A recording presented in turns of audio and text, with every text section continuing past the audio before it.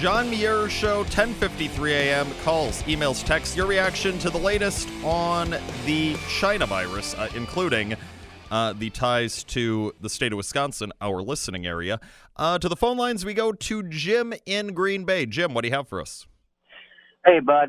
I just want to say I am so disappointed in governance in general out of this whole thing. When this all started, I was big on the SARS epidemic, too. It's my mother's background in medical research. So, I was way ahead of the curve on this. I actually joined 18 different medical sharing sites across 11 different countries, okay? The information that I've come out with on my own Facebook, just letting people know months ahead of time. I said a month ago, asymptomatic spread was all a lie. So what they predicated this shutdown on, asymptomatic spread, and the transference or the OTT value, in the last month, the CDC and the WHO has come out and said both of those things aren't true. So, and the WHO is kind of walking it back right now. They're saying that asymptomatic spread is very rare. I will tell you the truth. They have not one instance in any country where they can document asymptomatic spread. Not one. And as far as the schools go, there was, I think, either 6 or 7 countries that left their schools open, and they don't have one documented case of a super spreader due to the schools being open.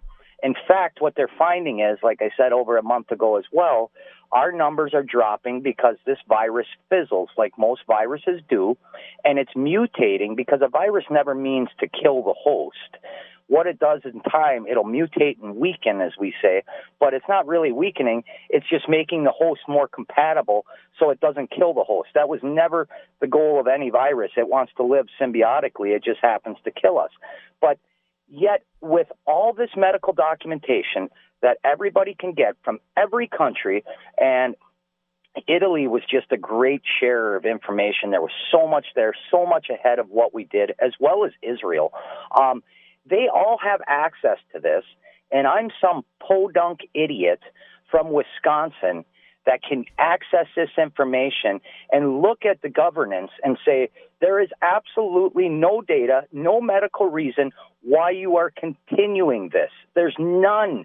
Fauci himself, I always had issues with the CDC going back years, but after this, I understood in the beginning when we didn't know much and erring on the side of caution, which I believe Trump did, and I believe he was duped and we were all duped. But you know what? Sometimes if you get duped on the air, you err on the side of caution, it's a better thing. But as soon as the information started coming out, it's like our people here, even our healthcare system, just doesn't want to see it. Our numbers were in decline before it ever started, and yet you see the mainstream media propping it up. I saw an article either this morning or last morning about Fond du Lac County or somebody, they've seen a great raise in the last 3 days in cases. Yeah, because we're testing 10, 20, 30,000 people a day now in these states. So the cases are going up, but the people with actual bad symptoms is coming down, and the percentage of the population actually catching it is also coming down. Like you say, we're hovering around 2 to 4% in Wisconsin, and it's in decline.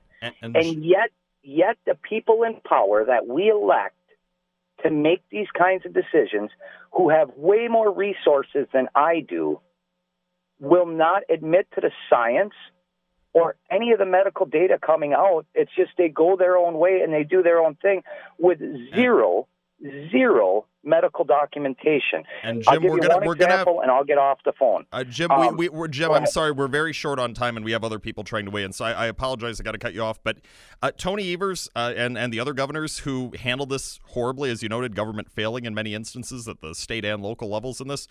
Recall those people so they can't do it again. And yeah, the WHO, the CDC, Fauci, Andrea Palm, they've thoroughly discredited themselves, and they should never be trusted again. Let's see. We have a text, 79489. John, you're absolutely correct. They need to open the schools and go back to normal. Another text saying, John, why not have a 20% school participation rate and a knee-jerk reaction to the next pandemic? It sounds like a great idea. Is the flu going to be labeled the next pandemic? Hard pass on all that, says Josh. And yes, we do need to go back to normal. And no, we can never let the people who did this to so greatly harm us in our country do something like this ever again. That's all that we have for today. We're back tomorrow with more of the John Muir Show. Until then, stay right, stay red, and most importantly, God bless.